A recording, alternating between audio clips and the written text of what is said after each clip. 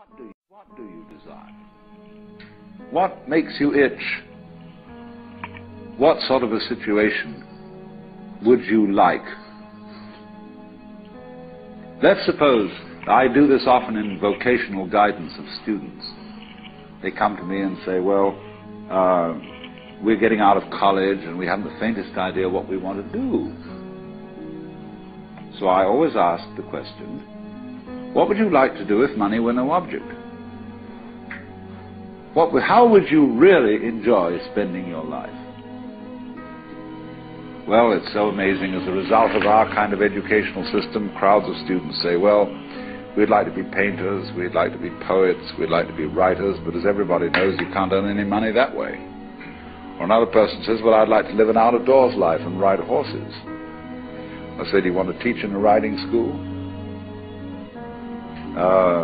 Let's go through with it. What do you want to do? When we finally got down to something which the individual says he really wants to do, I will say to him, you do that. And forget the money. Because if you say that getting the money is the most important thing, you will spend your life completely wasting your time. You'll be doing things you don't like doing in order to go on living, that is, to go on doing things you don't like doing, which is stupid. Better to have a short life that is full of what you like doing than a long life spent in a miserable way.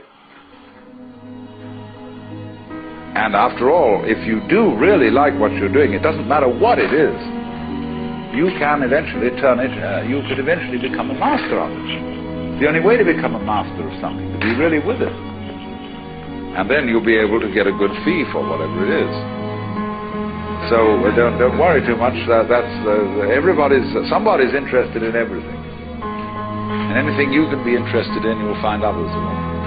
But it's absolutely stupid to spend your time doing things you don't like in order to go on spending things you don't like and doing things you don't like, and to teach your children to follow in the same track. See, what we're doing is we're bringing up children and educating them to live the same sort of lives we're living, in order that they may justify themselves and find satisfaction in life by bringing up their children, to bring up their children to do the same thing, so it's all retch and no vomit. It never gets there. And so, therefore, it's so important to consider this question: what do I desire?